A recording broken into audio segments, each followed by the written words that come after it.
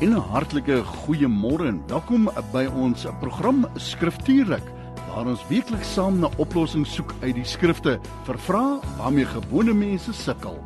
Die Bybel sê in Johannes 17:17, U woord is waarheid, heilig hulle na U woord. En Psalm 119:105 sê, U woord is 'n lamp vir my voete en 'n lig vir my pad. Kom dan saam met ons vir die volgende uur, wanneer ons geen steen onaangeraak laat, om die waarheid te vind en lig te skyn op die vrae uit die skrifte, waarmee ek en jy moontlik kan worstel nie. Kry dus gou jou Bybel en kom ondersoek saam met ons die skrifte. Dis mos nou Skriftuurlik. One vision, one voice, one message. Radio Pulpit 657 AM and 729 Cape Pulpit, impacting lives from Gauteng to the Cape. Ja, van Gauteng tot onder in die mooiste Kaap, die Noord-Kaap tot KwaZulu-Natal, en hier is ons terug agter die mikrofoon. Kan jy dit glo, die Here het ons lewe gesondheid gespaar, en hier sit ek en jy weer in lewende lywe agter die mikrofoon. Pastoor Matt, goeiemôre, hoe gaan dit met jou? Welkom terug, voorspoedige nuwe jaar.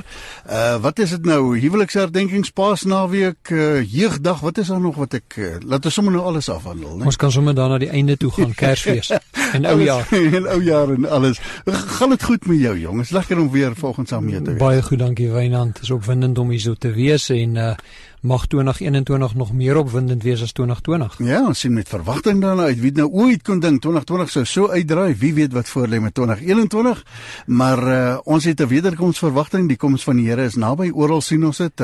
Christene wat dit uitbasyn, en die vraag is jy reg, is jy gereed? Intussen tyd het ons die voorreg om die program Skriftuurlik te kan aanbied hier vanuit ons ateljee in Kilmer Park in Pretoria, en vanoggend is nie 'n opname nie, ons sit agter die mikrofoon. Met baie dankie vir jou harde werk gedurende Desember. Daar is baie van die luisteraars wat gevra het, waar kan ons daai programme in die hande kry? Nou, ek het vanoggend op die webwerf gaan kyk, Radio Kansel, dan gaan jy na potgoeie toe, maak jy potgoeie oop, en daar sit hulle, maar ek het een foutjie gemaak, en ek het hulle almal op dieselfde dag na ek teruggekom het gelaai. So hulle sit almal onder die 26ste, sit hulle daar so, die hele reeks wat ek hier gedoen, ek dink is iets so 7 programme wat ons gedoen het, nee. So hulle sit almal daar so, en as jy dalk jou hand op daai potgoeie wil kry, gaan gerus soontoe, en hulle sit almal daar so, ek sal die datums gaan redigeer, en dan kan jy hulle aflaai op die datum soos wat jy hulle kan onthou, soos wat jy hulle aangeteken het. Maar met baie dankie vir jou harde werk, en is voorwaar 'n riem onder die hart, 'n eer en 'n voorreg om vanoggend weer saam met jou in die ateljee te kan sit. Die WhatsApp nommer in die ateljee, as jy jou vraag wil instuur, Skriftuurlik 082 657 2729. Dis natuurlik op die Vodacom netwerk.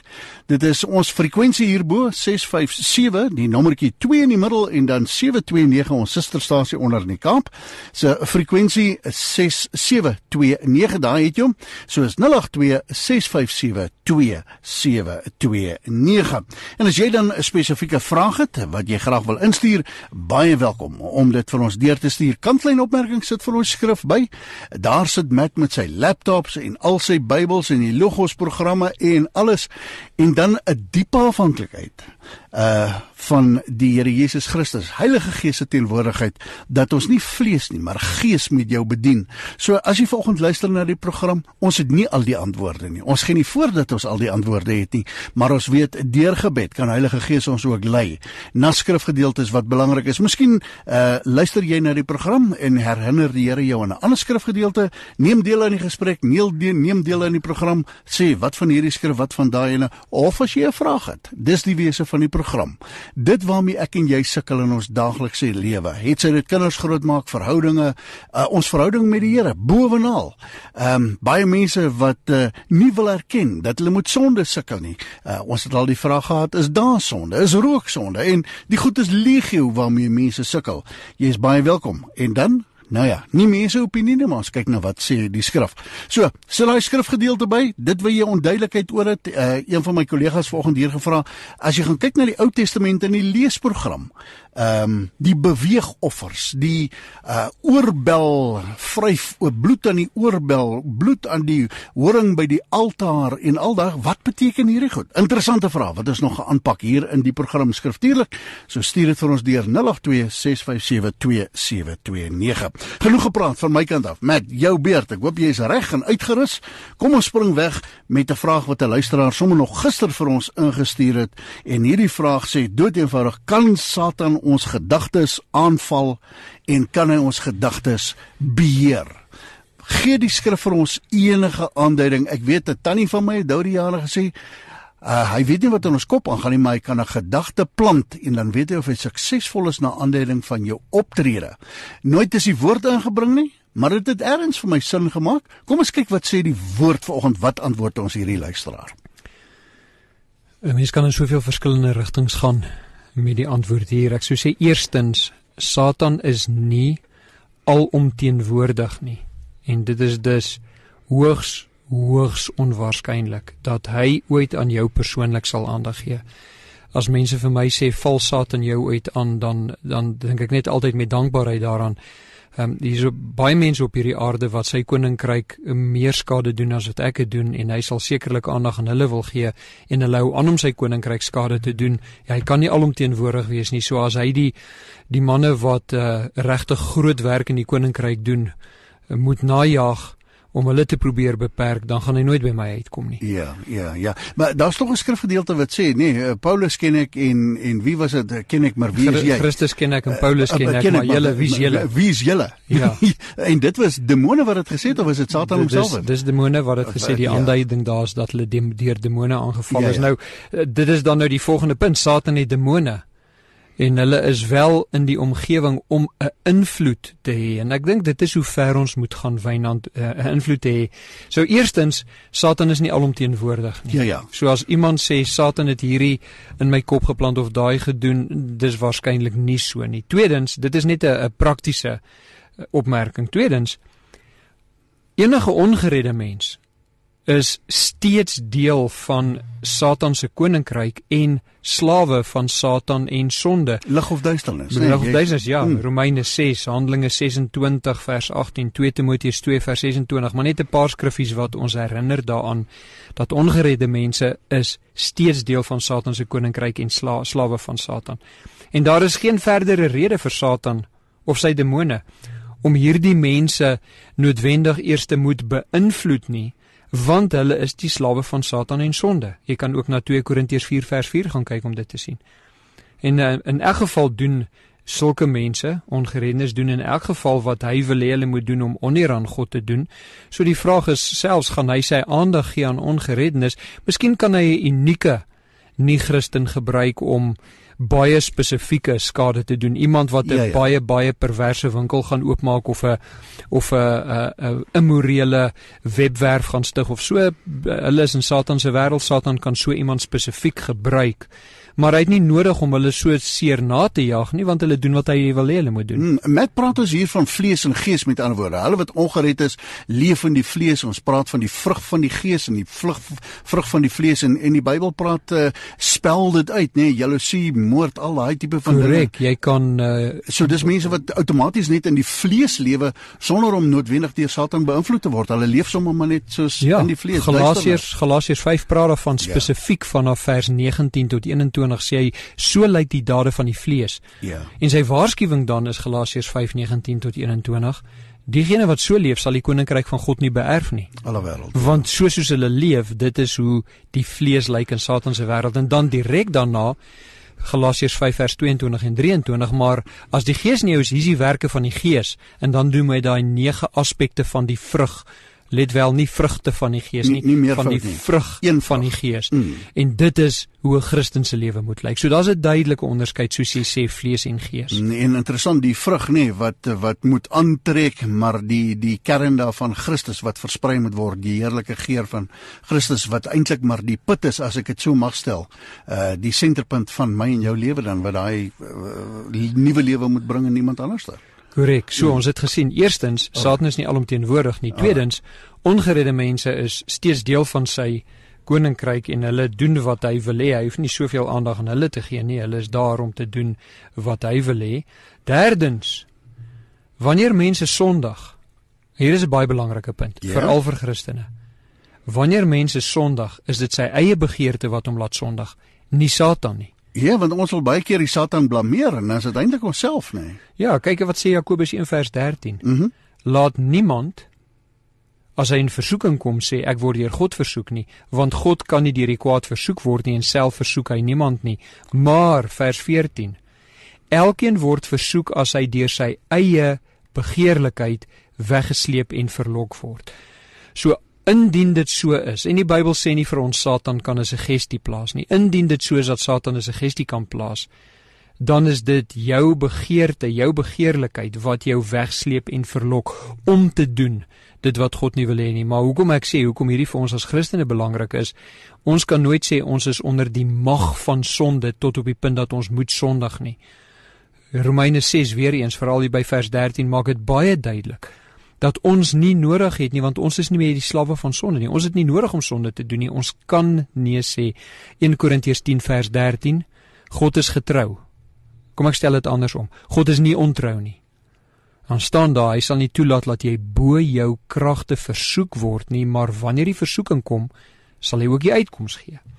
So, die vraag, kan Satan ons gedagtes aanval en beheer?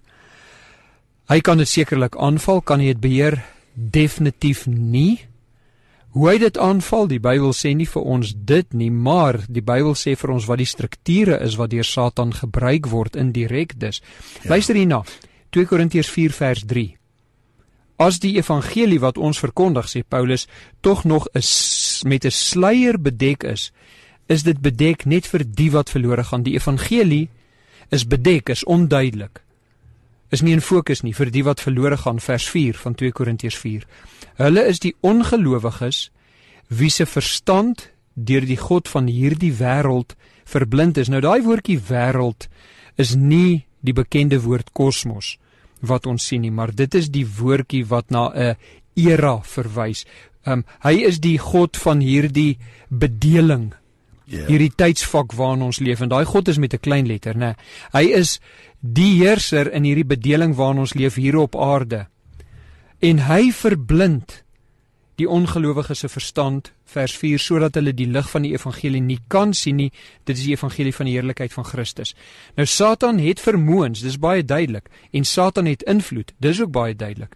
En Satan is die kleinlettertjie God of die heerser van hierdie bedeling, dis wat daai woordjie beteken, en as daardie heerser Satan as daardie heerser hou hy mense besig in hulle gedagtes, die Engels is in hulle minds, met sinnelose goed wat hulle gedagtes verblind. Nou hierdie verblind weer eens is 'n betekenis is hy maak dat dit vir hulle onverstaanbaar is. Hoe doen hy dit? Ek gaan 'n voorbeeld gebruik.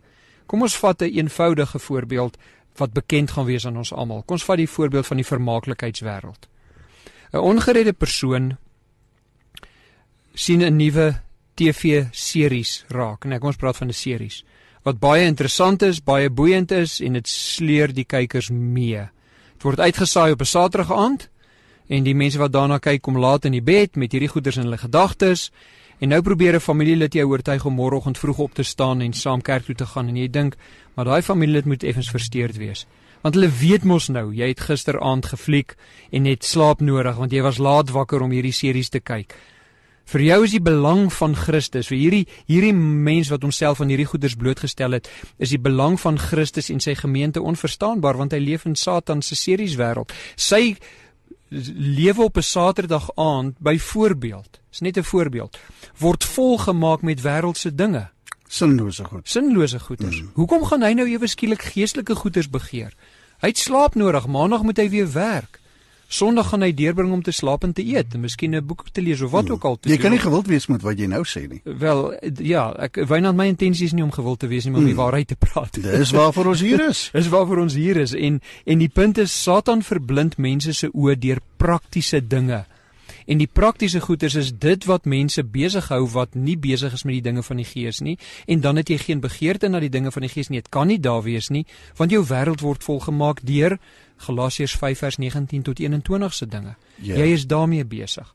So weet ons dat Satan nie toegang het tot mense se verstand nie. Ons weet dit want byvoorbeeld 1 Konings 8 vers 39 sê God ken die hart. Hy alleen ken die hart van al die mensekinders. Hy alleen, Satan nie. En in Spreuke 16 vers 2 staan daar, in sy eie oë is alles wat 'n mens doen reg, maar die Here ondersoek die gesindheid, die hart, die sinne. So ons weet Satan is magtig. Ons weet hy het invloed, maar ons weet ook uit die Skrif uit dat hy nie ons gedagtes kan lees nie. Hy en sy demone het wel 'n paar duisend jaar se ervaring van menslike optrede en geneigthede, en omdat hy nie 'n dom demoon is nie, kan hy sekerlik hierdie ervaring gebruik om ons te verlei of ons te mislei. Maar soos ons in Jakobus 1 nou net gesien het, dis nie sy skuld of sy invloed of mag wat ons beweeg om te sondig nie, maar uiteindelik ons eie begeerte. Hy is maar net daar om mense so 'n bietjie rigting te gee in die rigting van sonde deur sy sisteme. In 2 Korintiërs 5 staan dit so dat ons, is dit nou 2 Korintiërs 10 of 2, ek verbeel my is dalk is 2 Korintiërs 10, dat ons is nie onbekend met Satan se sisteme nie, maar ons neem ons gedagtes gevange om nie daardeur meegesleer te word nie. So die vraag, kan hy ons gedagte wêreld aanval en beheer? Hy mag dalk suggestie kan aanbied, ons weet nie, maar dit verseker hy het verseker nie beheer nie, want Efesiërs 1 vers 13 en 14, ons is geseël deur die Heilige Gees van God. Vir die belofte wat daar vir ons is. Is interessant terwyl jy nou praat en dink ek aan ongereddenis en Jesus aan die tafel by die laaste maaltyd. En dan staan daar en Satan het in Judas gevaar. En dan sê die Here vir hom, staan op en gaan doen wat jy moet doen. Nou dat die Satan self fisies in hierdie vertrek teenwoordig is, gaan my verstand te bowe, nee, dat hy toegang het tot hierdie vertrek en daar waar Judas is, nou om letterlik Jesus te gaan vermoor, uit te verkoop en dan vaar hy in. Dit kom net in my gedagtes op terwyl jy dit vertel. Dit is so interessant, Wynand, want dit maak vir ons duidelik dat iemand kan in die teenwoordigheid van Christus wees en 'n disipel van Satan wees. Nou, lig word gehaat deur die duisternis, 1 Johannes, né? Die duisternis haat die lig, want dit haat die werke van die lig, want die lig openbaar die werke van sonde. Daarom het Judas gevlug. Hy's uit voordat Christus die eerste nagmaal aangebied het.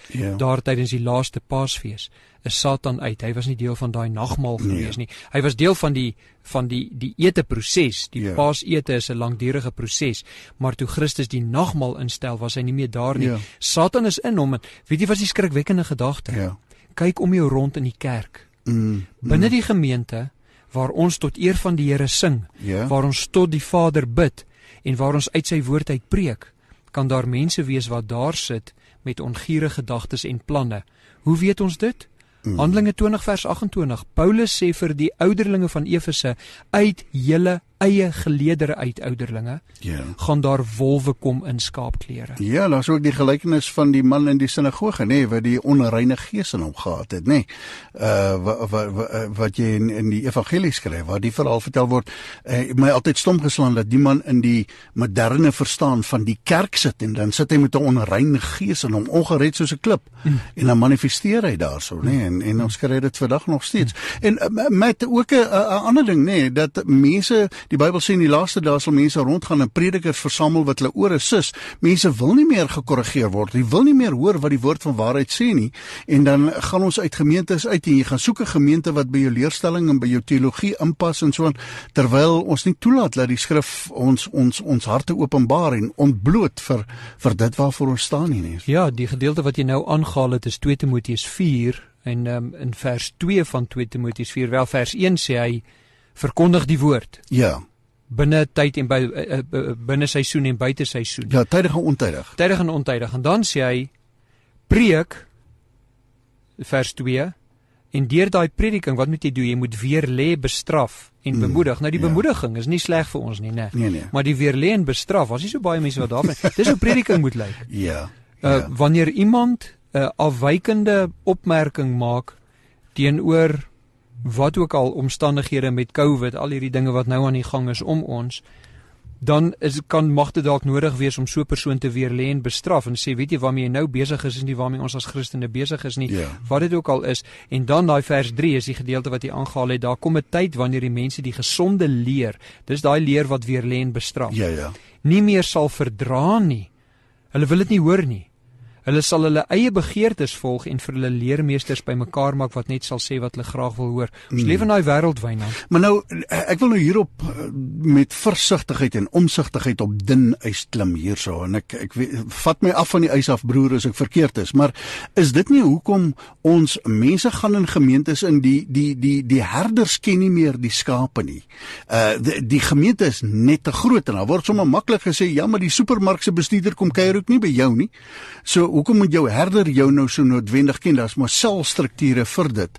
Maar aan die einde van die dag sit mense met bindinge, met ketTINGs, met vestings, opgeboude vestings, wat nie geopenbaar word nie, en die oomblik as hulle uitgevang word, dan is dit eintlik skaamte wat hulle laat vlug na 'n ander gemeente toe, want net te hoor almal en weet almal en sien almal, dis wie ek is, my masker is nou af. Wynand, ek is dankbaar dat jy op hierdie dun ys gegaan het. Ek gaan na die Skrif toe, wat verwys na dit wat jy genoem het, hierdie supermarkbestuurders wat nie hulle mense gaan besoek nie, binne die gemeente, nee.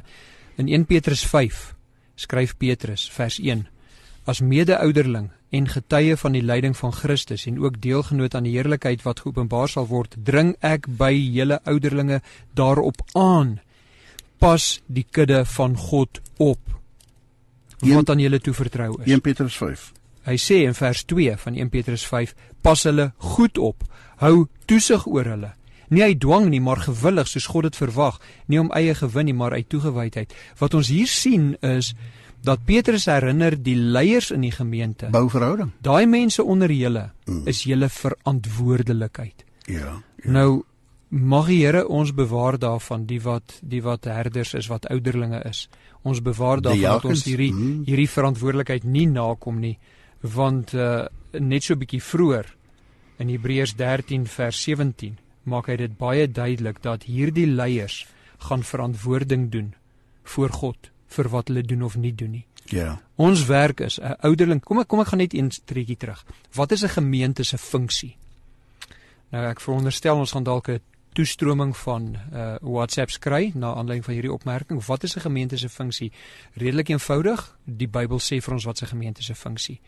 Dis 'n plek waar gelowiges bymekaar kom, om God te aanbid. Dis wat ons doen, wanneer ons bymekaar kom as 'n gemeente. Ons aanbid hom, ons verheerlik hom deur prediking, deur sang, deur gebed, en dan wanneer ons mense doop, en wanneer ons nagmaal hou. Dit is 5 van die areas waarin ons hom verheerlik, tipies in die gemeente. Wat as daar ongelowiges in die gemeente inkom? Dan is hulle daar om te sien hoe gelowiges hulle God aanbid. Hulle sien die voorbeeld van hoe gelowiges God aanbid. Wanneer daai gemeente uitmekaar uitgaan, dan gaan ons uitmekaar uit om te gaan evangeliseer. Ons kom bymekaar om te aanbid, ons gaan uitmekaar uit om te evangeliseer. Die gemeente se primêre funksie is nie evangelisasie wanneer ons bymekaar kom nie, dis aanbidding. Dis hierdie 1 Timoteus 4 wat ek so pas gelees het. Dis wat daar aan die gang is. Nou, die tweede gedeelte van dit wat jy gesê het, wanneer ons daar bymekaar is, hoe lyk die struktuur van die gemeente? God bring leiers in die gemeente in, wat deur die gemeente goedgekeur moet word op grond van karakter, 1 Timoteus 3 vers 1 tot 7, en wanneer hulle daai karakter toets, slaag, en hulle word leiers van die gemeente, wat moet hulle primêr doen? Dit het ons nou gelees het. Hulle moet die gemeente versorg, beskerm teen valshede, en leer. Daar's versorging, lering en beskerming. Dis hoe 'n gemeente aan die gang is. Alles wat afwyk hiervan, word van buite af ingebring in die gemeentestrukture. Wat ek nou uiteengesit het, is dit wat die woord ons leer wat in 'n gemeente aan die gang is. Wanneer 'n gemeente daarmee besig is dit 'n veilige plek om te wees en heen te gaan. En dan kan ons terugkom na die vraag toe, so dan is jy oop vir die aanvalle van die bose, en ook daai vlees in plaas van gees, as jy buite daai strukture staan, en as die kans is goed dat jy aangeval kan word. Ja, die kans is baie goed. Kom ons kyk wat sê Jakobus daarvoor in Jakobus 4. Hy maak 'n baie interessante opmerking in vers 7 van Jakobus 4. Nou, daar is vers 1 tot 6 om 'n gedagte te hou. Ja. Maar in vers 7 sê hy, onderwerp julle aan God. Eerste opmerking, raai wat is die tweede opmerking? Vlug weg van Satan af. Ja. Hoekom sê jy moet wegvlug? Nou die Satan word hierso gebruik as 'n versamelwoord, né? Dit is die donker magte, die magte van Satan, die demone, die goeters en goggas wat ons nie eens kan raak sien want ons leef nie in hulle wêreld nie. Ja. Hulle is nie vir ons sigbaar nie. Onderwerp jou eerstens aan God en dan moet jy wegvlug van hom. En wat gaan gebeur of as jy hom teenstaan? Dit staan daar, staan hom teen. Wat gaan gebeur as jy hom teenstaan? Dan sal hy wegvlug van jou af. Hy sal wegvlug van jou af. Hy sal wegvlug van jou af. Ek wil net dit so herstel. Ek het dit verkeerd gesê. Eerste ene, onderwerp julle aan God, weerstaan die duiwel en hy sal wegvlug. Ja. En daar is ook geskryf wat sê hy loop rond soos 'n brullende leeu om te kyk wie hy kan verslind, né? In Petrus 5. Roof, steel, slag en vermoor, Johannes 10:10, né? Maar bly in my sodat jy lewe in oorvloed kan hê. Ons het 'n halfuur gewy aan hierdie vraag. Wat 'n interessante vraag wat vir ons so besig hou. Met nog iets wat jy alweer wil byvoeg? Nee, voldoende. Dan sê hy skrif op skrif op skrif. Die naam van die program skriftuurlik. Goeiemôre, baie welkom. Lekker om saam met jou te kan kuier. En ja, ons is weer hier agter die mikrofoon hard aan die werk. So jy kan jou vrae instuur na 082 657 2729 082 657 2729. 'n Vraag wat 'n luisteraar ingestuur het, geen naam daarby nie, as vermelding van Openbaring 22, in die nuwe hemel en nuwe aarde gaan daar nog mense wees wat hel toe gaan. Wat 'n interessante vraag. Gaan daar nog mense wees wat hel toe gaan? Openbaring 22, dan die skrifgedeelte met wat verstaan ons onder daardie vraag? Wynand, jy het met die inleiding van die program het jy gesê in hierdie onseker vreemde tye wat gevul is deur vrees. Mense leef in vrees en onsekerheid. Is daar 'n eindtydverwagting? Is altyd so in die geskiedenis van die wêreld gewees. Wanneer dit besonder sleg in die wêreld gaan, het mense 'n eindtydverwagting. Ja. En praat baie daaroor. Nou hierdie vraag gaan dan nou oor daai eindtyd. Die uitdaging wat binne Christendom is dat nie almal hierdie eindtyd op dieselfde manier interpreteer en dan verstaan en verkondig nie. So die luisteraars is uitgelewer aan die manier hoe met die Bybel lees en verstaan en interpreteer. Almal gaan nie daarmee saamstem nie, so wat ek nou antwoord is gebaseer op, ek gaan net 'n paar boeke noem, as jy Daniël vat en Sagaria, en ons gaan eers terug Esegiel, Daniël, Esegiel, Sagaria, dis Ou Testament boeke, dan in Nuwe Testament Matteus 24 en 25, 1 Tessalonisense 4, 2 Tessalonisense 2, Judas en Openbaring, dan kry ons 'n redelike hoeveelheid inligting wat ons kan gebruik in ons evaluering van die eindtyd. Nou daar's 'n aanduiding, as jy spesifiek wil gaan kyk, Openbaring 20, dat daar 'n tydperk is wat Christus gaan heers fisies op aarde. Dit word na verwys as 'n millennium, is 'n woord wat daar voorkom, en jy kan die voorafgaande gedeeltes van Openbaring gaan lees om verdere agtergrond daar te kry. En in hierdie tydperk van die millennium, waar Christus op aarde is daar wel mense wat ongehoorsaam aan God en ongered gaan wees. Jy kan bietjie meer detail kry daaroor as jy Jesaja hoofstuk 11 gaan lees. In Jesaja 11, en dit is baie belangrik om te onderskei, want Jesaja 11 verwar sommige mense, word daar gepraat oor hierdie tyd van Christus se heerskappy. En dit sê, ek gaan lees van vers 5 af. Hy sal regverdig en betroubaar regeer. Wolwe en skape sal dan saam bly, luipers sal tussen die bokkies lê, kalvers, leeu's en voerbeeste sal by mekaar wees, en klein seentjies sal vir almal sorg kwee, en beere sal saamwy, hulle kleintjies sal by mekaar lê, leeu's sal gras eet soos beeste, babatjies sal by die gate van adders speel, klein kindertjies sal hulle hande uitsteek na giftige slange.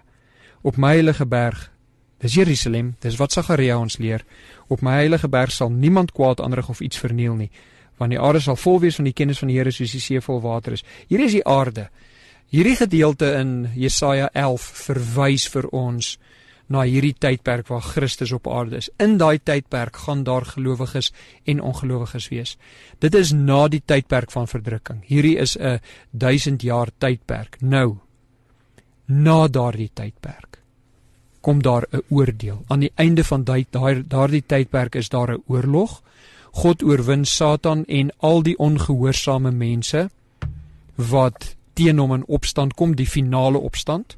Aan die einde van die 7-jarige verdrukkingstydperk voor Christus se wederkoms is daar 'n oorlog, en dan aan die einde van hierdie 1000 jaar tydperk is daar oorlog, weer 'n oorlog, en nou beweeg ons na die persoon se vraag toe van Openbaring 22. Openbaring 20 wys ons hoe Satan oorwin word en geoordeel word en alle ongelowiges. Openbaring 21 leer ons dan van die nuwe hemel en die nuwe aarde, en Christus is die lig.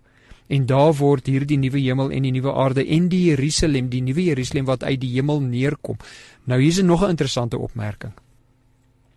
Die nuwe Jerusalem wat uit die hemel neerkom, kom na die nuwe aarde en is dan die nuwe aarde.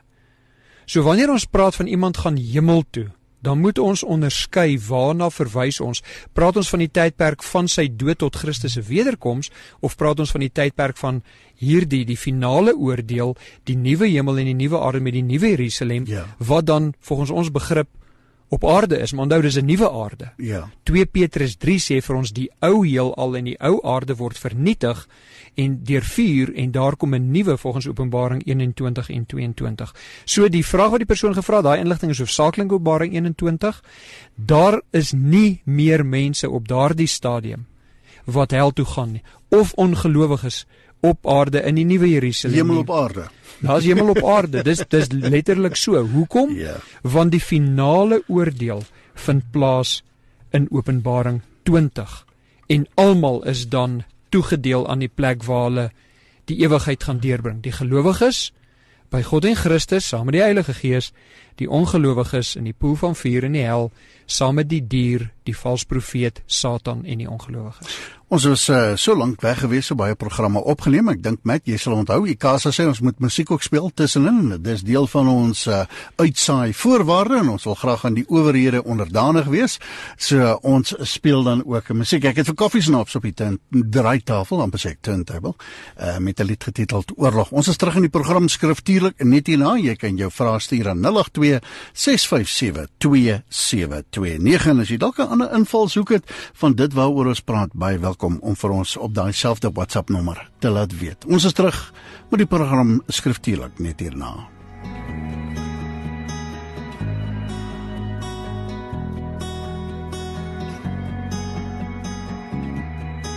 Ek tree aan, ek trek my wapenrusting aan, ek is reg vir die geveg wat in my aangaan. Ek het vrae, maar ek twyfel nie, want ek weet, jy sal my nooit verlaat nie. Al is daar 'n oorlog binne my, sal ek veg, sal ek beklei, ek sal staan op die boord, op die beloftes van God. Al is daar 'n oorlog binne my, sal ek veg, sal ek beklei, ek sal staan op die boord, op die beloftes van God. Ek's gewond, voel of ek die stryd verloor, op my knieë, wag ek om die stem te hoor, wat my optel, en my weer moet praat, op die regte tyd, die is nooit te laat. Al is daar 'n oorlog binne my, sal ek veg, sal ek beklei, ek sal staan op die boord, op die beloftes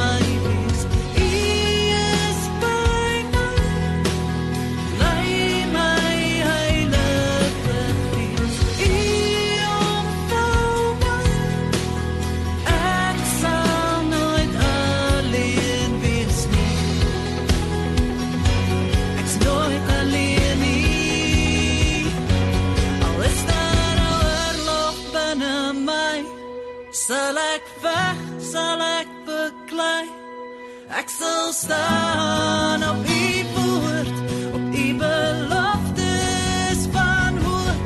Al is daar 'n oorlog binne my, sal ek bly.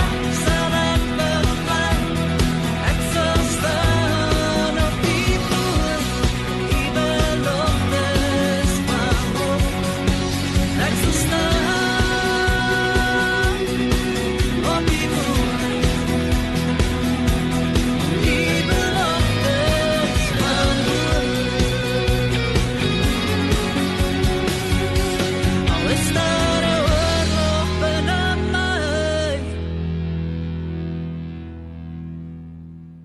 Dis meer as net radio.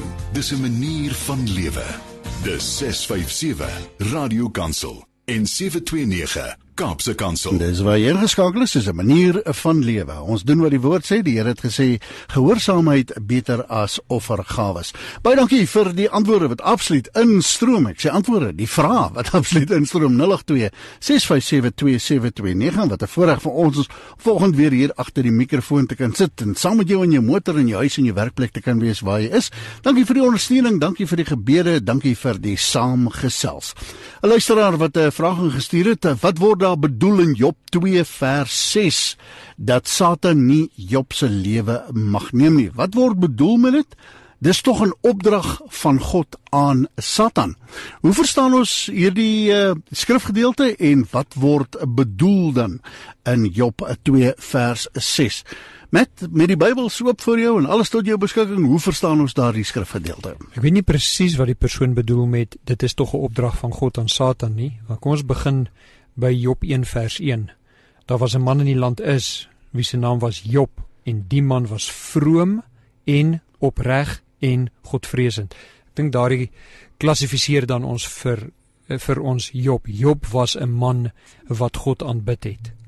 Nou kan ons, voordat ons verder gaan, kan ons net vra, wat is die oorwegende boodskap van Job? Nou daar's twee parallelle strome. Die een is, God is absoluut soewerein, hy is absoluut in beheer, ook in beheer van Satan. Ons gaan dit nou sien. Maar die tweede is, wanneer Satan God gaan uitdaag oor hierdie man, wat vroom en opreg en godvreesend is, dan maak God baie duidelik aan Satan, wanneer iemand my kind is, kan jy Satan doen wat jy wil, daai persoon sal nie sy rug op my draai nie, en ek sal hom nie laat gaan nie. Dit is geloofsekerheid. Wow. Dit is die twee hoofstrome. God is in beheer, ook van Satan. Satan is God se Satan. En dan tweedens, wanneer God ons gered het, wanneer ons sy eie is, sal ons nie ons rug op hom draai nie. Maak nie saak hoe swaar ons kry, hoe ongemaklik die omstandighede is nie, en God sal ons ook nie laat gaan nie. Baie ongemaklik wat jy sê, maar dit lui reg in die hart, nee. Satan is God se Satan. Aan die einde van die dag is hy 'n geskape wese, en is hy ook onderdanig aan die opdragte van dit wat God hom toelaat om te mag doen, né? Korrek. Nou, hierdie regverdige, godvreesende, opregte man Job, hy is besig om sy lewe te leef. En groot deel daarvan sien ons in vers 5, Job bring offers aan God. Job bring offers aan God vir sy kinders. Job is iemand wat homself besig hou, hy's 'n boer, maar homself besig hou met God se dinge en God se strukture. En dan vers 6, nou verskuif die beeld van die aarde af hemel toe, ons is nog in vers 1, en Satan kom voor God, en die Here vra vir Satan, waar kom jy vandaan? Satan is daar, en die Here sê van waar kom jy vandaan? En Satan sê, ek het oor die aarde gesweef. En nou sê die Here vir Satan, het jy vir Job raak gesien? Nou, Wynand, as ons met ons kennis oor die boek Job, al die hoofstukke, as ons onsself in Job se skoene kom plaas met hierdie wete wat voor lê, dan sou Job dalk op en af kon spring en sê, Here, asseblief hou my uit hierdie gesprek uit. Satan het niks van my gesê. Hoekom sleep jy my in hierdie ding in? Ja. So God sê vir Satan, het jy ag gegee op my knegt Job? Daar is niemand op aarde soos hy nie, vroom, opreg, godvreesend, hy wyk af van die kwaad. Hy het my lief. Hy doen die regte ding. En nou kom Satan en hy sê, ja Here, dis tog duidelik hoekom Job so getrou is, want kyk wat gee hom alles. En dan sê die Here, okay, vat sy goed van hom weg. En nou gaan Satan en hy tas Job se slawe aan, hy maak sy slawe dood, hy maak sy kinders dood, hy vat sy boerdery van hom af weg, vernietig die huis, al wat Job oorhou is sy vrou, en God sê, Hy wat 'n vrou vind iets goed. Ja. Job is dankbaar hy het 'n vrou. Daar's baie maal 'n negatiewe aanslag op Job se vrou oor die interaksie wat hierso is. Dit is nie die fokus nie. Matt, mag ek 'n opmerking hier maak? Die Amerikaners gebruik die woord collateral damage. As jy nou dink aan die slawe en die kinders en almal wat ingeboet het rondom dit, terwyl Satan eintlik agter Job, die wetenskap was Job. Maar kyk na die bloedvergieting en die prys wat betaal is rondom hierdie, ek wil dit nie 'n wetenskap noem nie, want wie is hierdie interaksie van God hierdie om te interaksie wys. is die regte woord, nee, om te bewys dat hierdie man is reg vroom en godvreesend. En om hom gebeur daar dinge wat hy nie kan verstaan nie, wat hy nie kan verduidelik nie, wat sy vriende uiteindelik 4 van hulle, 3 + 1, nie kan verstaan en kan verduidelik nie.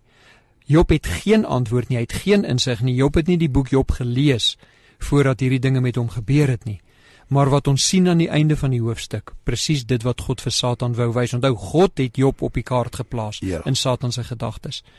Is dat aan die einde daarvan eer Job vir God, ongeag wat met hom gebeur het, ongeag van alles wat van hom weggeneem is, ongeag die hartseer en die swaar kry, bring hy eer aan God, want hy ken God se karakter. Kan ons dan praat van die toelaatbare wil van die Here? Hierdie goed gebeur in die toelaatbare wil van die Here.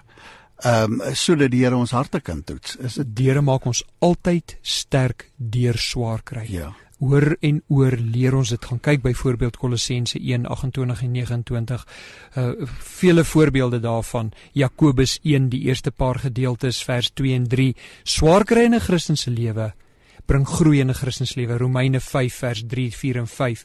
Daar's 3 voorbeelde wat ek nou vinnig genoem het. Ja. Swaar kry bring altyd groei in 'n Christelike lewe. Ons het nie die antwoorde hoekom God dit toelaat nie. Kom ons gaan nou hoofstuk 2 toe. Op 'n dag kom die seuns van God weer voor die Here en Satan is weer daarso. En die Here vra vir Satan, waar kom jy vandaan? Is 'n herhaling van die eerste gesprek. En Satan swerf tog oor die aarde, sê hy vir die Here. En die Here, het jy ag gegee op my knegt Job? Want daar is niemand op aarde. Kyk wat het alles gebeur met Job. In hoofstuk 1. Wat is God se getuienis van sy kind Job? Wynand, ek wil net hier 'n opmerking maak. Wedergeboorte is 'n wonderwerk.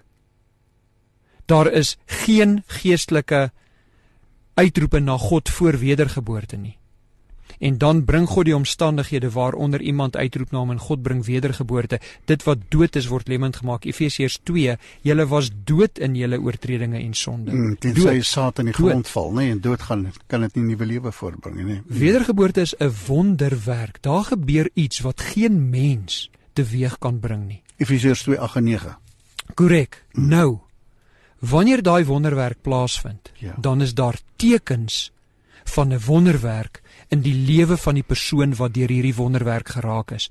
Dis hoofstuk 2. In hoofstuk 1 sien ons Satan word deur God die autoriteit gegee, afgedeel na Satan toe om hierdie dinge aan Job te gaan doen, en in hoofstuk 2 is God se getuienis oor Job steeds dit, presies dieselfde.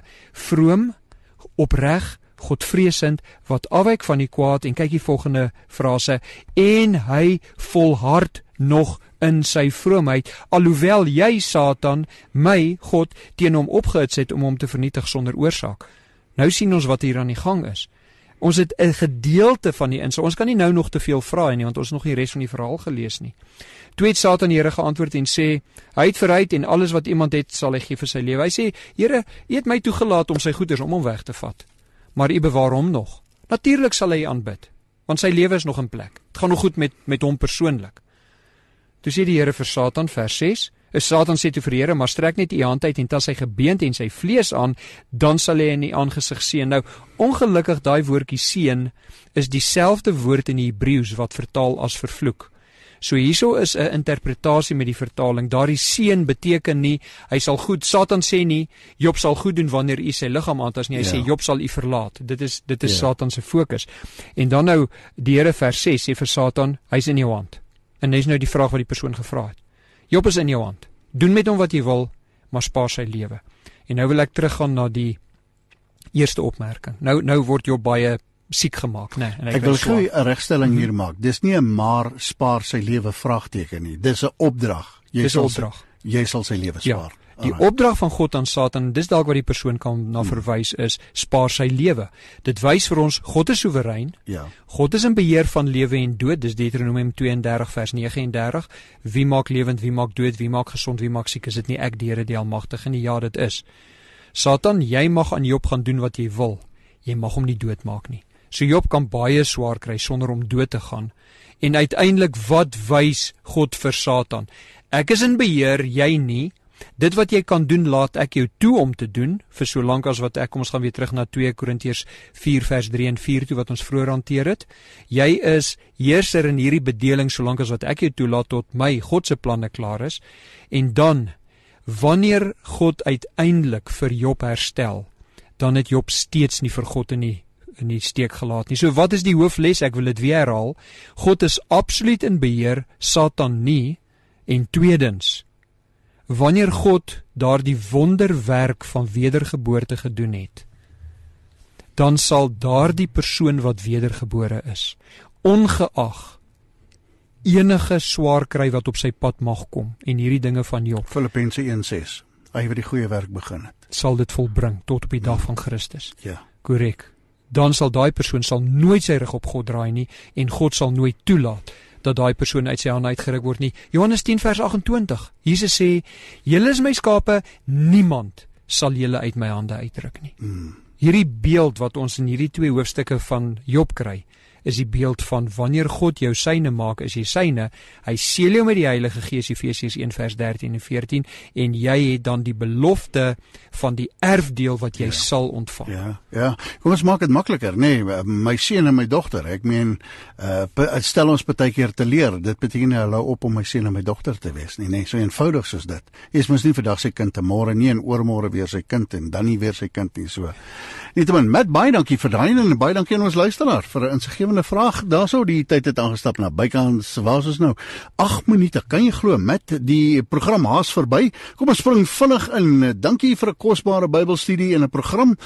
Wie was die 12 dissipels en waarop baseer Jesus dat hulle uitverkies is en waarom is al 12 nie so prominent in die Bybel genoem nie? Matt, wil jy dit wag? Ons het letterlik 7 minute oor. Kan jy 'n neutedop antwoord daar gee vir die luisteraar? Ja, sal jy vir my beduie wanneer my tyd verby is. Ek sal vir jou die time-out teken. Kom ons gaan terug na vorige opmerking vroeër in die program, die heel eerste vraag oor kan Satan ons gedagtes aanval en beheer. Ek het genoem dat daar is, tussen aanhalingstekens, belangrike Christene in hierdie wêreld.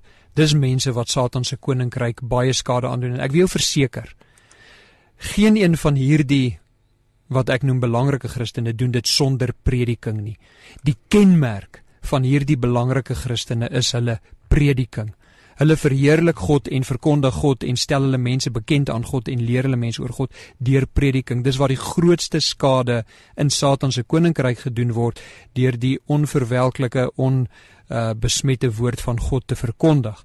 Nou wanneer dit so is dat hierdie, en gaan weer dit noem, belangrike Christene in Satan se fokus is, dan is die afleiding dat daar is mense wat minder in Satan se fokus is. Die persoon vra die vraag oor die 12 dissipels, waarom is al 12 nie so prominent nie? Om hierdie selfde rede. Omdat sommige se fokus, sommige se werk, sommige se funksie, se verantwoordelikheid anders is as die ander sinne. Binne 'n gemeentestruktuur, as 'n ouderlinge is, daar is 'n ouderling met die funksie en die instruksie om te preek. Ons noem hom die pastoor of die dominee of die predikant. Hy is 'n ouderling met die funksie om te preek. Daar's ander ouderlinge met die funksie primêr om te leer en te beskerm en die mense te beskerm en hulle te leer, primêr, hoofsaaklik in hulle rigting te gee. Met die dissipels is dit ook die geval.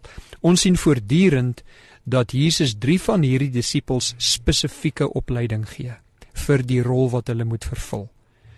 Petrus, Jakobus en Jakobus se broer Johannes.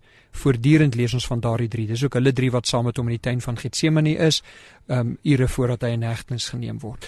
Hoekom maak God sommige mense, gee hy vir hulle 'n meer pertinente rol in die koninkryk? Wie sal weet? Dis God se keuse. Hoekom het Job, was hy die man wat deur God getoets moet word, want alle Christene sal uiteindelik bly staan. Dit was God se keuse.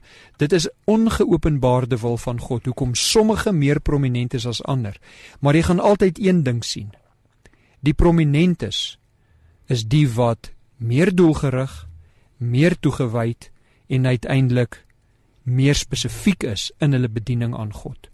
So die vraag, wie was die 12 dissipels en hoe en waarop is dit gebaseer dat Jesus hulle uitverkies het? Hoekom het Jesus hulle uitverkies? Omdat hy hulle gekies het. Hy sê, julle 12 het ek gekies in Johannes. Hy sê dit vir hulle, julle 12 het ek gekies en is een van julle nie 'n duiwel nie. Hoekom het God vir Judas gekies?